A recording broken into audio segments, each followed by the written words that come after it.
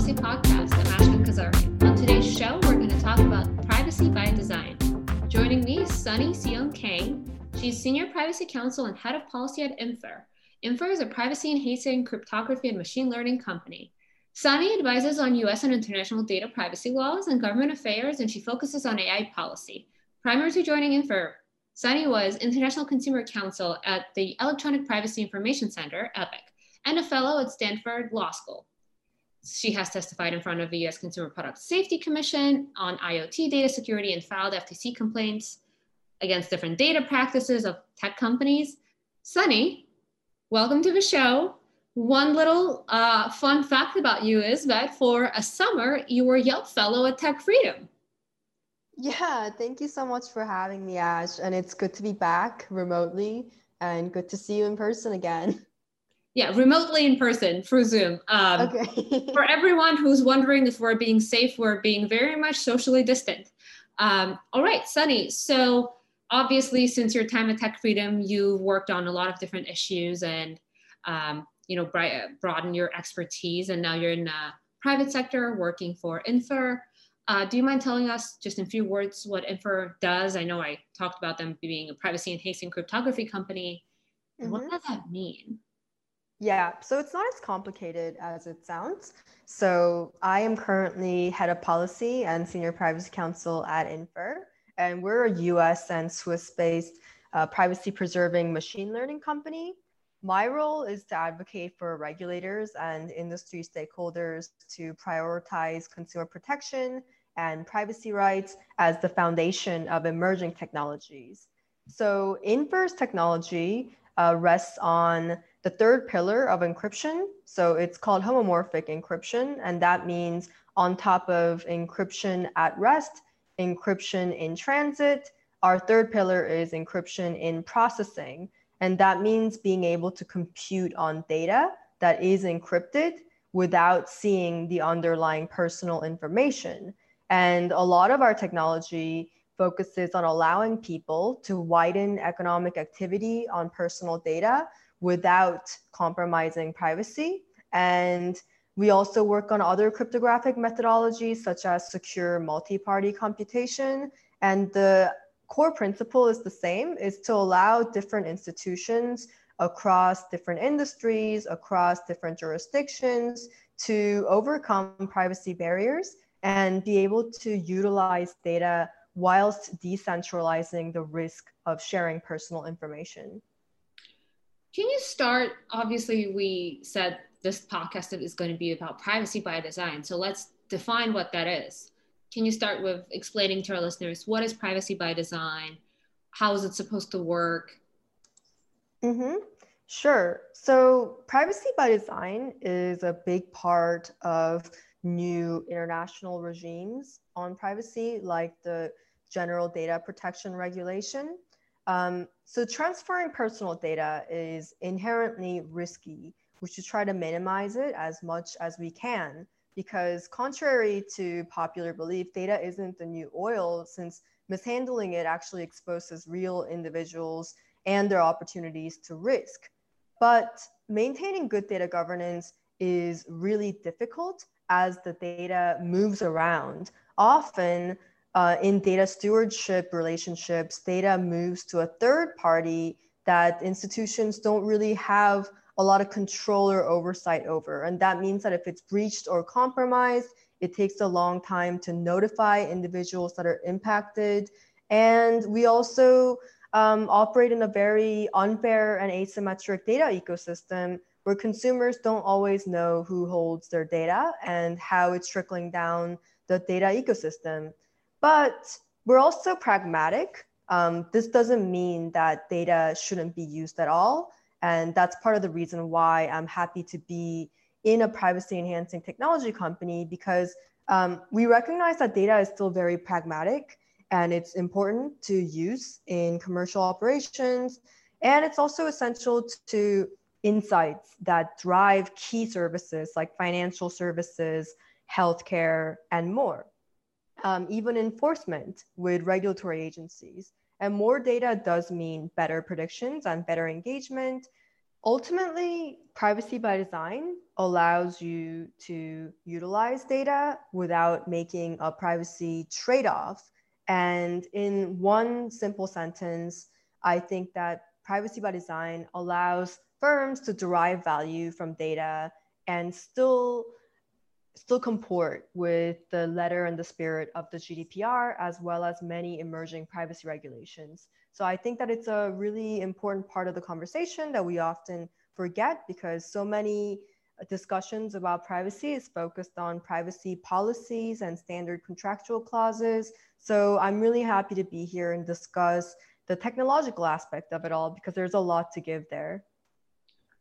So you mentioned GDPR. Obviously, GDPR was probably one of the main events in the last couple of years that created shockwaves through the tech world and the world in general. How did the new privacy law reforms like the GDPR accelerate interest in the privacy by design?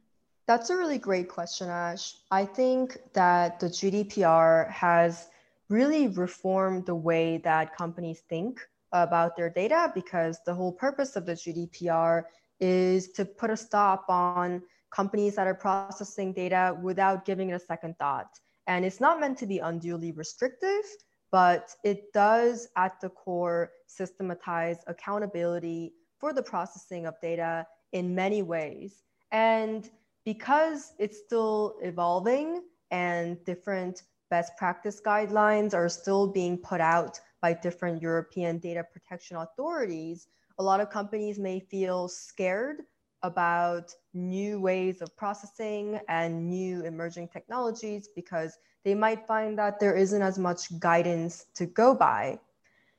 Data privacy by design is a big component of the GDPR.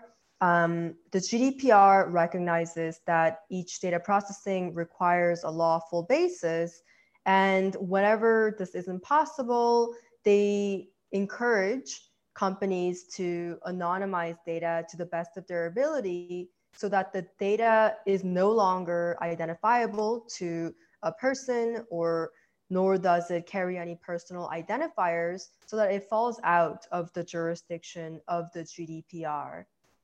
And there's also so many other developments with the recent Schrems II decision about data residency and data sovereignty.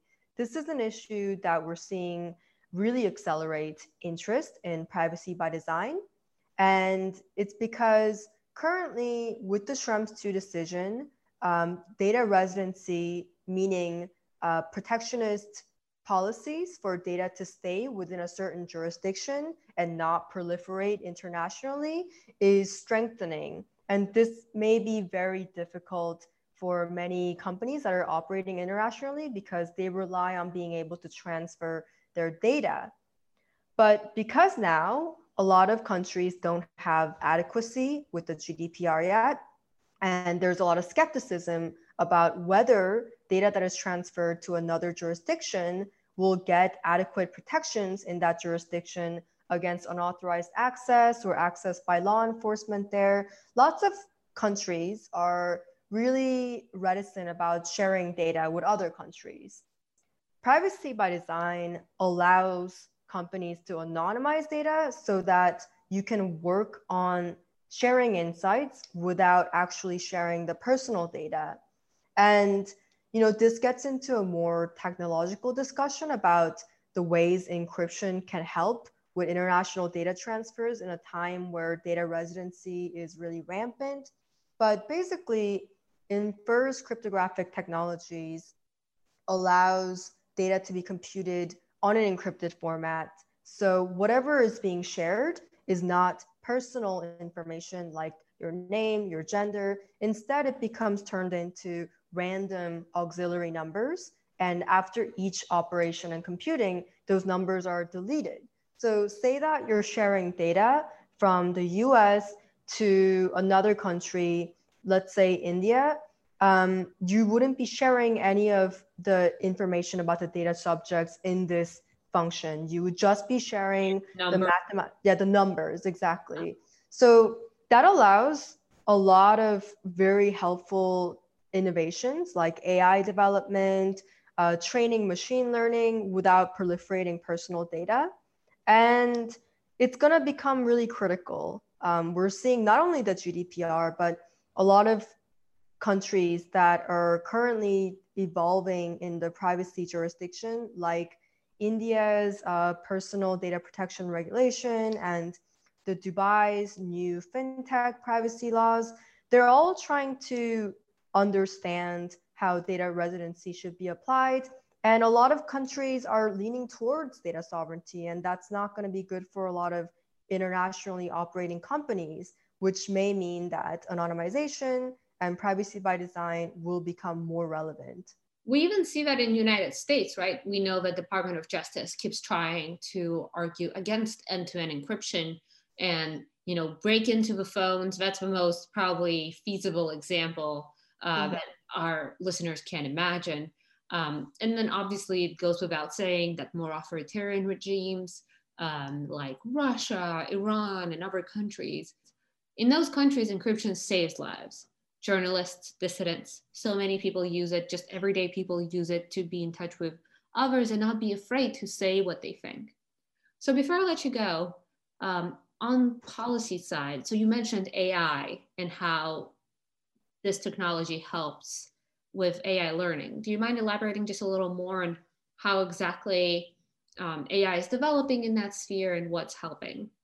Yes, and I think that you brought up a very important point.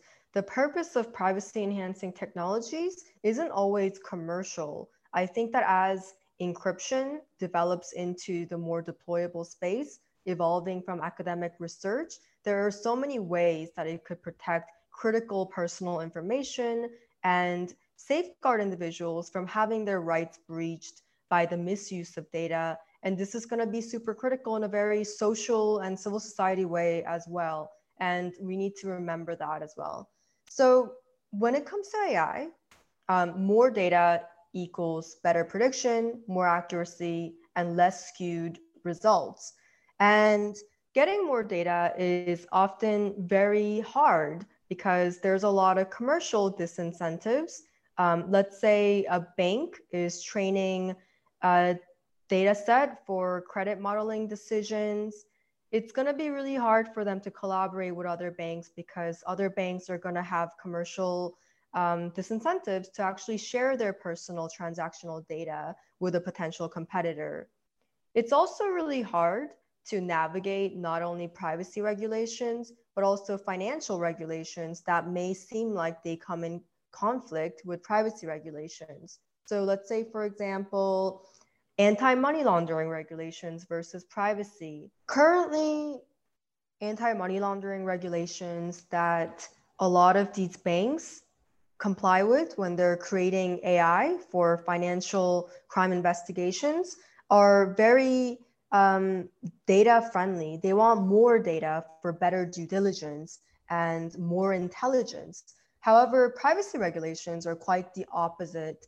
They want more insight into where the data is trickling down to. They want data minimization and purpose specification, whereas this might not be the way that a bank might train their machine learning model. They might need one transactional data for training many different types of machine learning so that they can predict suspicious activities and flag it to regulators in a timely manner. Where privacy enhancing technologies come in is being able to share global data sets without revealing the underlying information again. So this means that bank A, B, C that might be competing with each other can use privacy enhancing technologies to create a financial crime fighting consortium and train an AI model together using different multimodal systems, different ontologies, a more diverse set of data so that it becomes more accurate and timely and global. It allows financial institutions to have a better bird's eye view of the ways that these criminal funds can be traveling so that they can enhance their AI models when it comes to financial investigations. So I think that my final thought is that privacy enhancing technologies allows AI to be more diverse, and it really cuts through so many dichotomies when it comes to privacy, because so far there's a lot of misconceptions that privacy conflicts with financial regulations, that privacy conflicts with competition, that privacy conflicts with COVID tracing measures. But there are technical safeguards that allow data to be used in many different ways without compromising the actual sensitive information. And I think that this innovation and using technical safeguards in the use of data in the future will ensure that we come to emerging technologies that are complex, interdisciplinary, and ethically deployable, particularly when it comes to AI governance. That is fascinating. And I think our listeners we're gonna link to some of your work in the show notes so they can look it up and read and learn more. And I'm sure if they have any questions, they can reach out to you on Twitter, which we're also going to link in the show notes. Before I let you go, we have this little segment called Women in Tech, in which women in tech share their experiences, their advice, overall, whatever you want to talk about. It doesn't have to be, heavy, or it can be heavy. But what is your experience in the tech policy as a woman in privacy? What is your advice to those who want to enter this field? Yeah, well, I really appreciate that there is this section because I don't really see a lot of it outside of the law school setting. Often I'm shocked when I'm sitting in a conference room that I am the only, not only woman, but women of color in their 20s as well. So there needs to be more diversification into this field. And it is so difficult, especially in the private sector, because as it becomes more engineering focused, you see less and less women in the conversation table, and you see less of them in the actual decision-making table. I think my advice is to never apologize for taking up space in those spaces, and also try your best to just be an expert in a particular field. And for me, finding expertise in privacy by design was not only very invigorating and challenging, but I found it very personally enriching. Coming from a civil society and academic background, I really wanted to be able to transform some of those more principled recommendations into something that industries can adopt. And being clear in your mission, and there's so much that you can do in tech policy. Ash does surveillance, 230, and I focus on consumer privacy and fintech, that finding your own niche and finding your voice and being able to brand it to the best of your ability will really be critical. And also never forget to reach out to other women in this field. I think that because it's such a small field, everyone is really out to help other people. And I met Ash when I was just starting at Tech Freedom, and she has done so much to network me and connect me to people. And it's become a really amazing friendship as well. So, I really enjoyed being on this podcast. And to all of the women listening, best of luck, and don't be afraid to reach out. Well, now that I'm too emotional, I'm just going to end the podcast on that. We're going to link to Sunny's Twitter and to Infer's website and her work in the show notes. Please feel free to reach out to her if you have any questions about privacy, AI, and fintech. Sunny, thank you so much for joining the show. Thank you, Ash. I really enjoyed it. Tell our listeners to leave a review and rate us. Tell them to do it. Say. Oh. Don't forget to leave a review and rate this podcast. Thanks.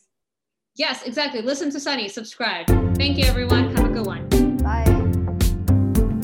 The Tech Policy Podcast is produced and distributed by Tech Freedom, a nonpartisan, nonprofit think tank in Washington, D.C. To learn more about our work, make a tax-deductible donation, or find other episodes, find us online at techfreedom.org.